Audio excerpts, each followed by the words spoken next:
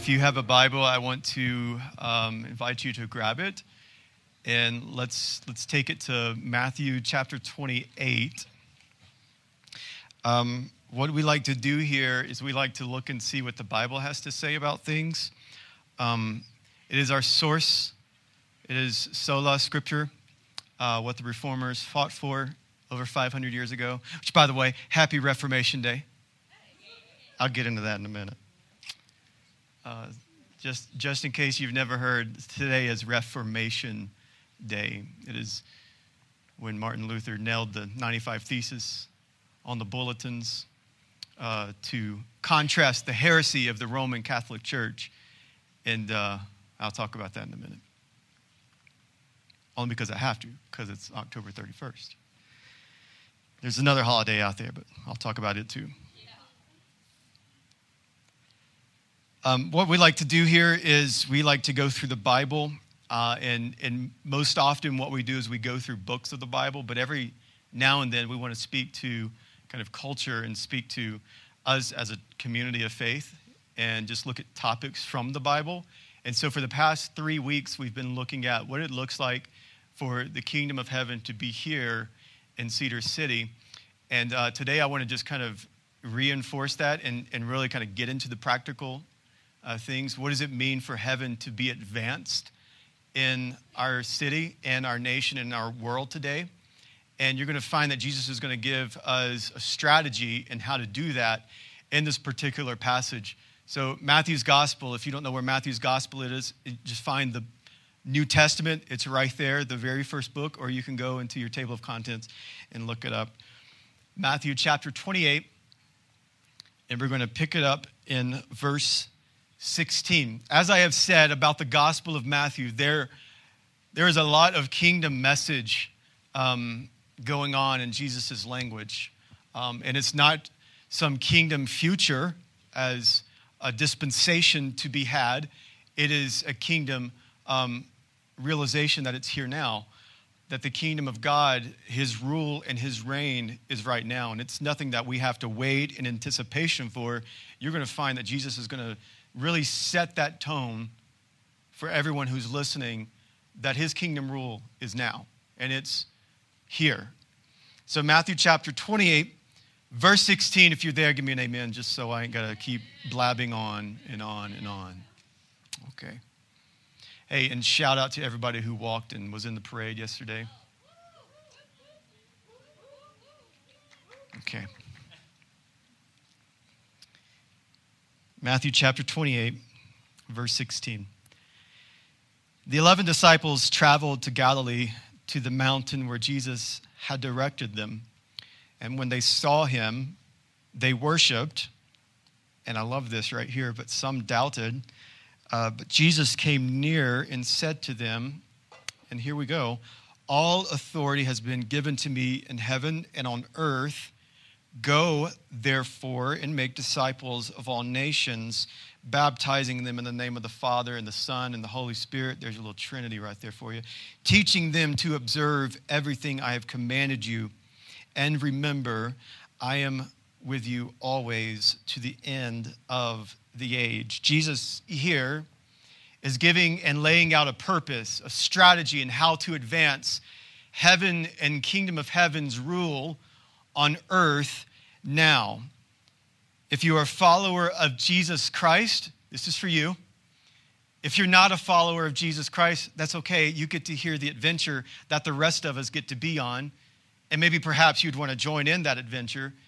And so right here we see that Jesus gives his church a critical mission, a crucial mission, and how that he is going to advance the kingdom of heaven's rule on earth right now. The reason why this is so critical for us is that we are to stay on this mission, right? It really just kind of lies the success of our church. Now, success is kind of an interesting word, especially when you use it in the realm of church world. Nobody really uses that word when you're talking about church. You don't really kind of think of the word success. What does success look like for a church? That's my first question that I have when I'm reading through this gospel. Is it have the best preaching? Is it have the best worship?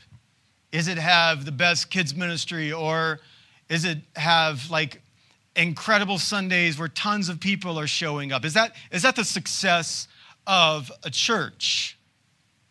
I would suggest that it's not. Our success is going to lie in how faithful we stay to the critical mission and strategy that Jesus gives us, which is to go and make disciples. Now, that's really freeing, right? Because that really places a load off me that I don't really have to be the best pastor or the best preacher. I mean, if you watch an Auburn game with me, you'll really find out that, is this guy even saved? During the game, I'm probably not, but God is still sanctifying me. It really takes a load off of ministry work that we do here. That our success isn't how incredible we grow or the social media likes that we have. No, our success is going to lie in how faithful we are to the strategy that Jesus Christ just laid out. Just go and make disciples. Now, this vision and strategy that Jesus gives isn't anything new. Jesus has always had this strategy. It starts right here where the church is about to be launched on the day of Pentecost. And this is, again, Jesus' strategy. Go, make disciples. Now, let me kind of break out and exegete this text line by line, precept upon precept, if I can. Notice what he first says here, that he says, all power has been given unto me. Now, this is really incredible news, because Jesus is displaying and really communicating that his rule and his reign, all power now, here. Like, it's not all the power has been given to me when I return to you. No, this is the kingdom message, and really just kind of the bow across the nation and all the nations, that Jesus Christ rule and reign is right now. All authority, all power right here. His kingdom begins and his rule starts here on earth. All the power, all of the authority. Now, if I am a secularist or if I am a non-believer and I hear this whole crazy talk about Jesus being this ruler and this king, like bringing his reign and his rule down now, I'm thinking, is Jesus like this crazy guy who's going to like oppress us and like make everybody like bow down, and like he's going to like force like fire down his eyes and like burn us all up? Like, because I'm thinking like maybe if I'm a non-believer, I kind of see this. Is this like Jesus, some dictator who's going to crush us? Now, and you remember now what had just happened. This is Jesus who is saying, I'm ruling and I'm lovingly ruling over the people, even those who just crucified me. My rule is for them also. My rule and reign is for those who just nailed me on the cross. My rule is for them too. Jesus' rule is not this oppressive, life-sucking rule and reign. It is a gentle, tender rule led by his grace and truth. Now, the guy who's writing this knows a little bit about this. Matthew, the guy who is a tax collector, as I believe I've mentioned this a couple of weeks ago, he knows, and he knows a lot about that authority rule that kind of just, shakes you at your core, right? And just kind of the piercing eyes of Jesus really just got down to the heart of Matthew. And Matthew saw that authoritative, gentle, graceful love. And it was enough for him to leave the mafia of Rome that was oppressing the Jews because of his tax collections. I mean, he locked eyes with Jesus when Jesus uttered those words of just follow me. That's the type of authoritative rule that Matthew is talking about. That rule that pierced him to his heart. Me? The guy who's oppressing God's chosen people? You want me? That's the authoritative rule that Jesus is talking about here. All power, all authority. I don't know why my mind goes to that song, I've got the power. Like Jesus got the power, y'all. And his rule and reign is here right now. Now, then he's going to give us a plan, okay? So we've got this idea that here's the kingdom of Jesus. Here's his kingdom and rule reigning here right now. He's not just going to leave them hanging like that. Like, all right, y'all, I'm ruling and reigning. Work it out yourselves. No, he gives them a plan. Jesus is a strategic thinker. And all my strategists out here should have said amen. Because I scour at you at times. But Jesus here gives us the strategy on how you're going to advance this kingdom of rule, this ruling of God's kingdom here now. And he's going to give you a plan on how to do it. And he's what? Go make disciples. That's the plan. This word is a commanding verb, make disciples. And it's not just for the 11 disciples who are listening here. This is a universal command to all believers to go make disciples. And let me just kind of break it down for you real quick, just in case there's any confusion about our church. This command to go make disciples isn't left just to me. This command isn't just left to small group leaders. The command to make disciples isn't just left to elders or ministry leaders. This plan to make disciples is for all who believe. You cannot take away discipleship from being a Christian. You have a bad, definition of Christianity. This is God's plan and purpose for everyone. The plan is, go make disciples. There are two aspects to this, one in which is missional, right? Reaching out, going, and the other one is pastoral in nature, and that's the teaching part.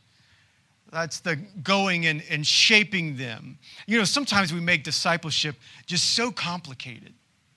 Discipleship's not complicated. Teach them to obey Jesus.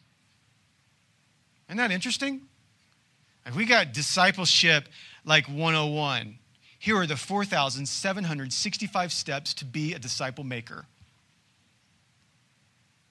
Now that's an over-exaggeration, but Jesus gave us one step. Just teach them everything I showed you. It's not hard. It's not complicated. So how do we do this? So he gives this word go.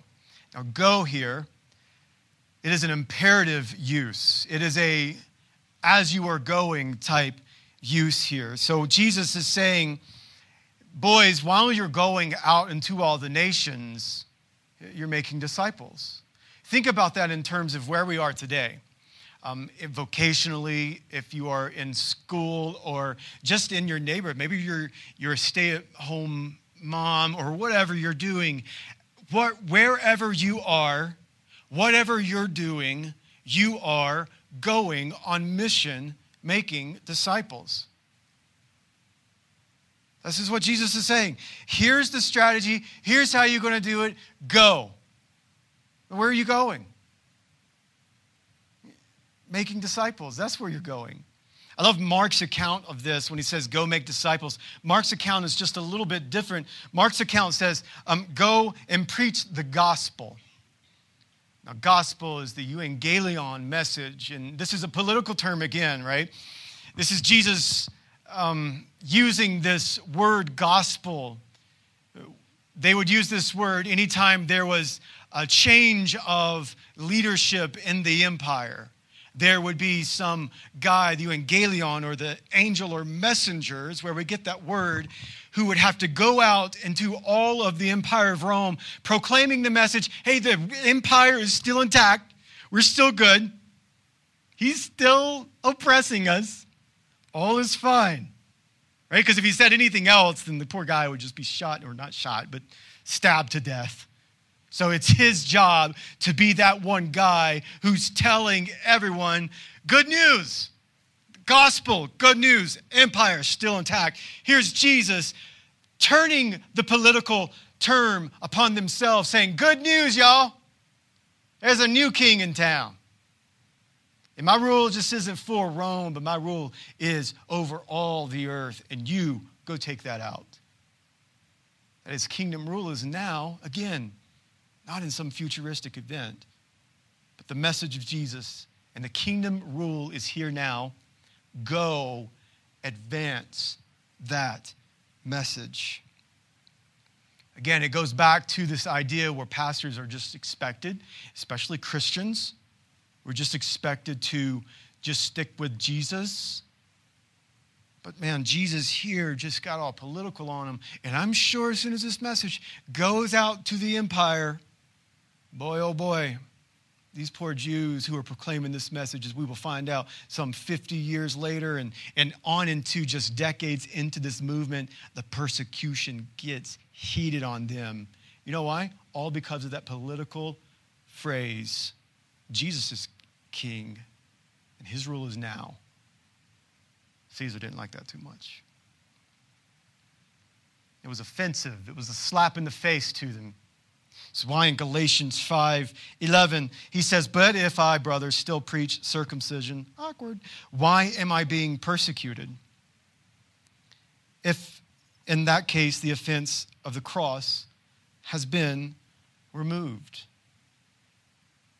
Paul is saying this message is going to get me persecuted, and for it, I will die because Jesus is king. The president is not king. Let's break it down in like reality. You're not the king of the universe.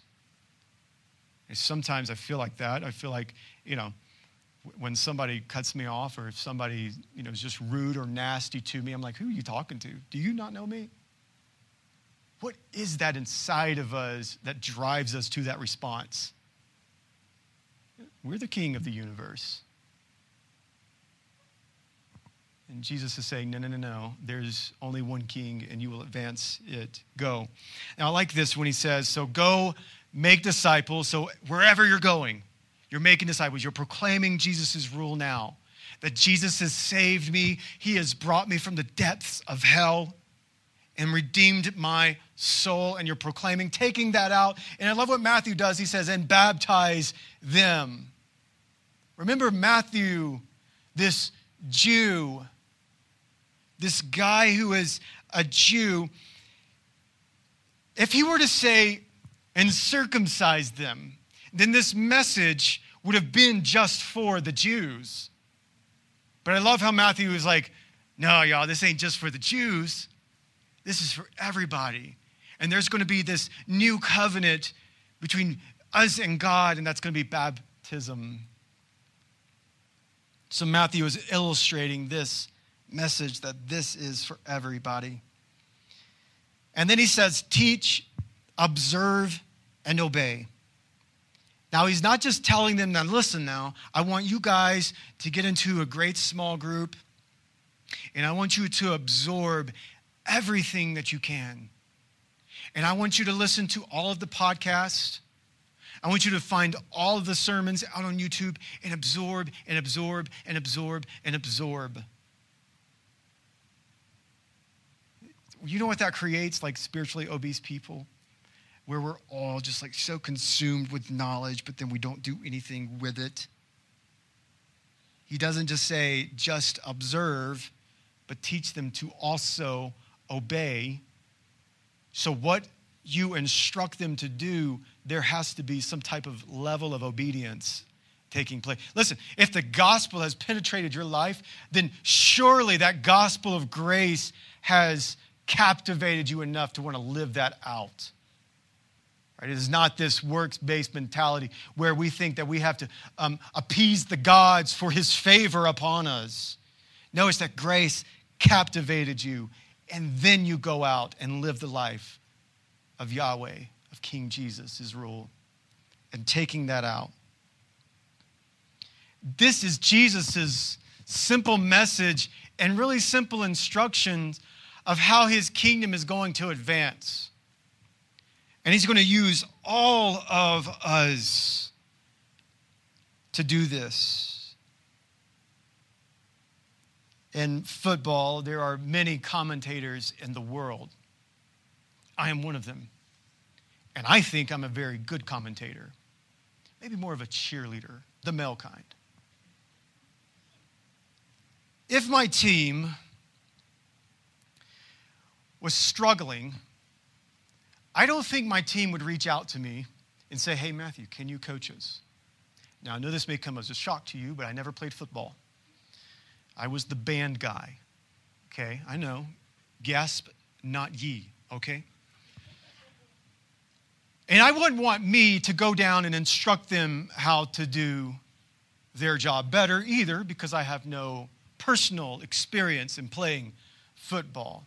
I would want someone, rather, who's been in the game to instruct me. I would want someone who's taken a few hits, right? I would want the tough guy, the one who's can lead us to the victory. And this is what we ought to do also as a church. Those who not only are just commentators,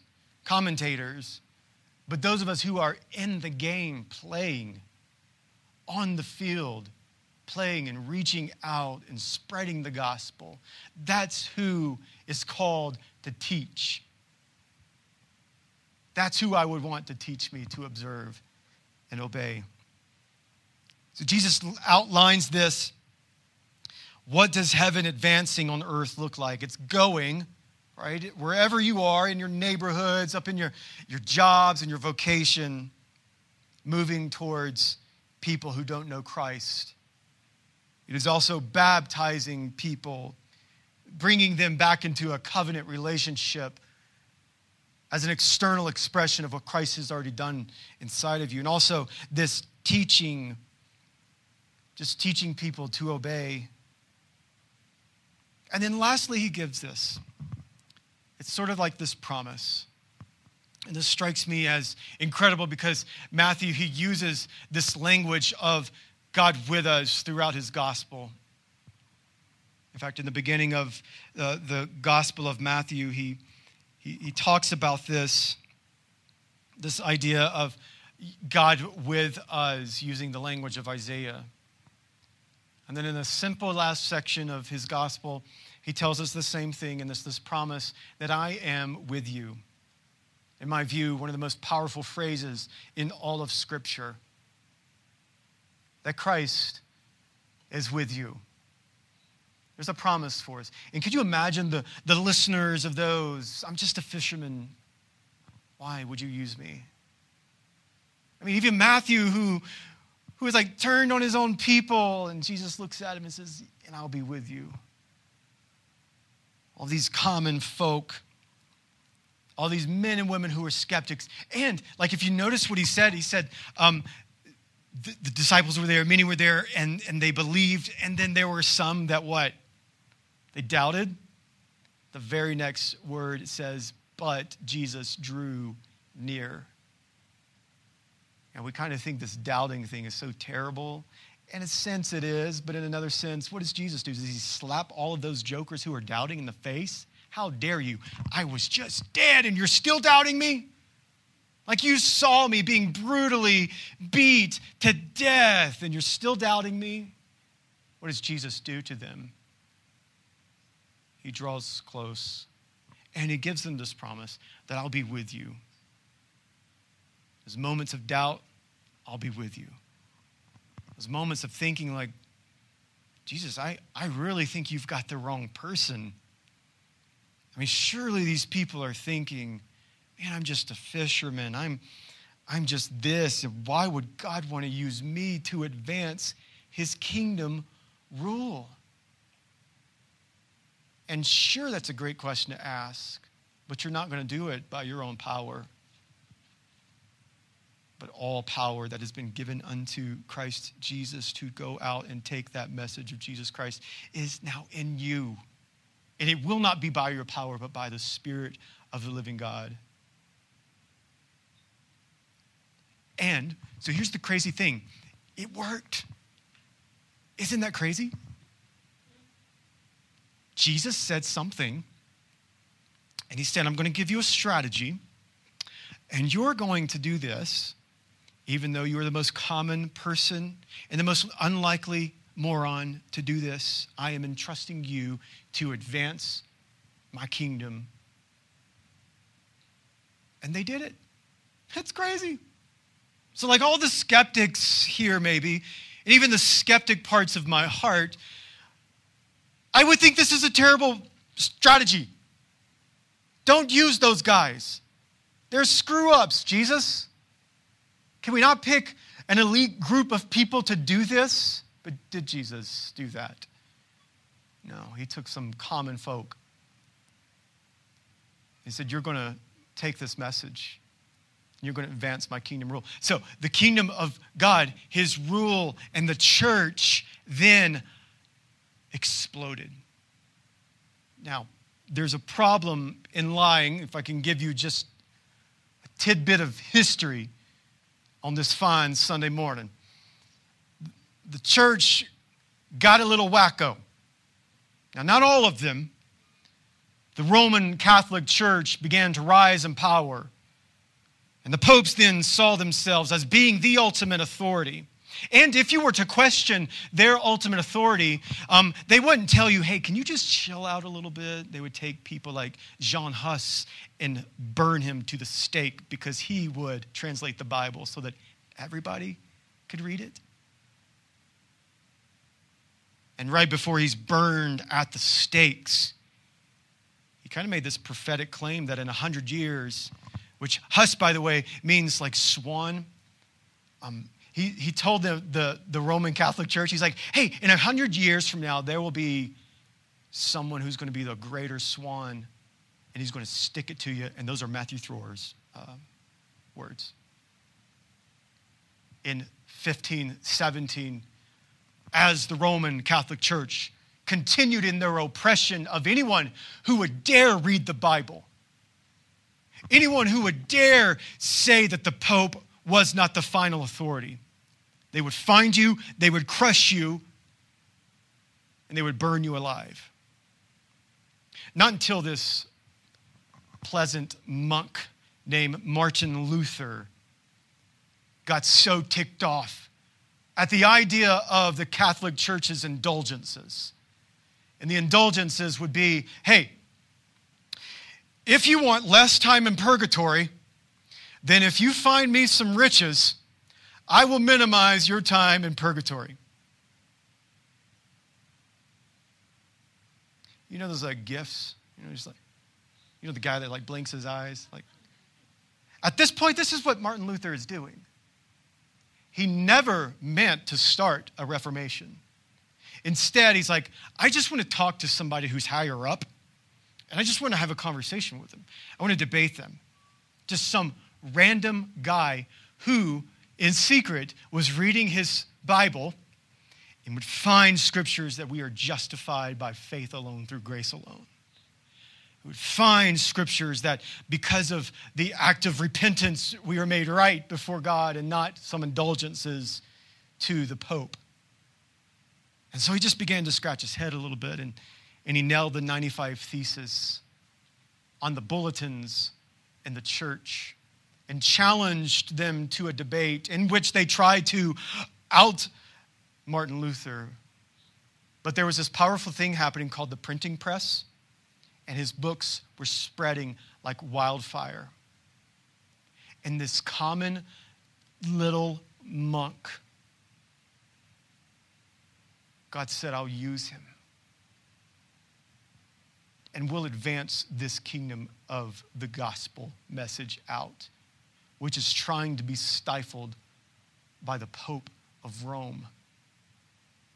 God would use many men like him to right the direction of the church. And years over years, times past, 500 years later, here we are living in the beneficial blessing of what now we call the Reformation. On October 31st, just God using common, ordinary people. And here we are today, continuing to be reformed into Christ's image. God's still using not some elite group of people to do this, but he's using a boy from Georgia. He's using just common people like you and I. And guess what? Common folk is a good thing. Because God does the extraordinary work through the common people. His kingdom advanced here now. His kingdom advanced here. And many men and women over the years would be persecuted for this message. Many would be martyred because of their witness of Jesus Christ, and they would be stoned to death, thrown before lions. And then we would find a day early in church history where we would have All Hallows Day on November 1st, where we would commemorate all of those common folk that God used. Yeah, they were burned at the stake. And Christian church would often use Eves to go ahead and begin the celebration, therefore launched All Hallows Eve. And All Hallows Eve, the Christians would mock the kingdom of Satan. You are destroyed. You have been destroyed. The darkness is no more. And now the light of Christ has come. Now we've dressed up like goblins and big buffoons and things like that on All Hallows Eve. But the word just means All Holy Eve, where we begin to celebrate the celebration of the light conquering the darkness. And that's why they put gargoyles on these Catholic cathedrals, was to mock the satanic kingdom, that you've been destroyed and there is a new ruler and his reign is here now. Man, if I could just encourage you this morning, all of these people were just common folk who probably are thinking the same thing that you're thinking, like, I don't even know where to begin with this. I don't even know where to start. Jesus' kingdom, this rule, what? How do I even spread the gospel? How do I tell others about the message of Jesus' saving grace? And God would just be like, yeah, I'm with you. And it won't be because of you that does it. I will do it through you. I will give you the power to take this message out. And Jesus is here now, and he's with us, and that's the promise that we have. And we will be able to accomplish this. And we will be able to advance Christ's kingdom in Cedar City. And what does that look like? Remember, where lost people are found in his grace, where dead lives come to life in Christ. And you know how God's going to accomplish this mission? Through you. So let's pray.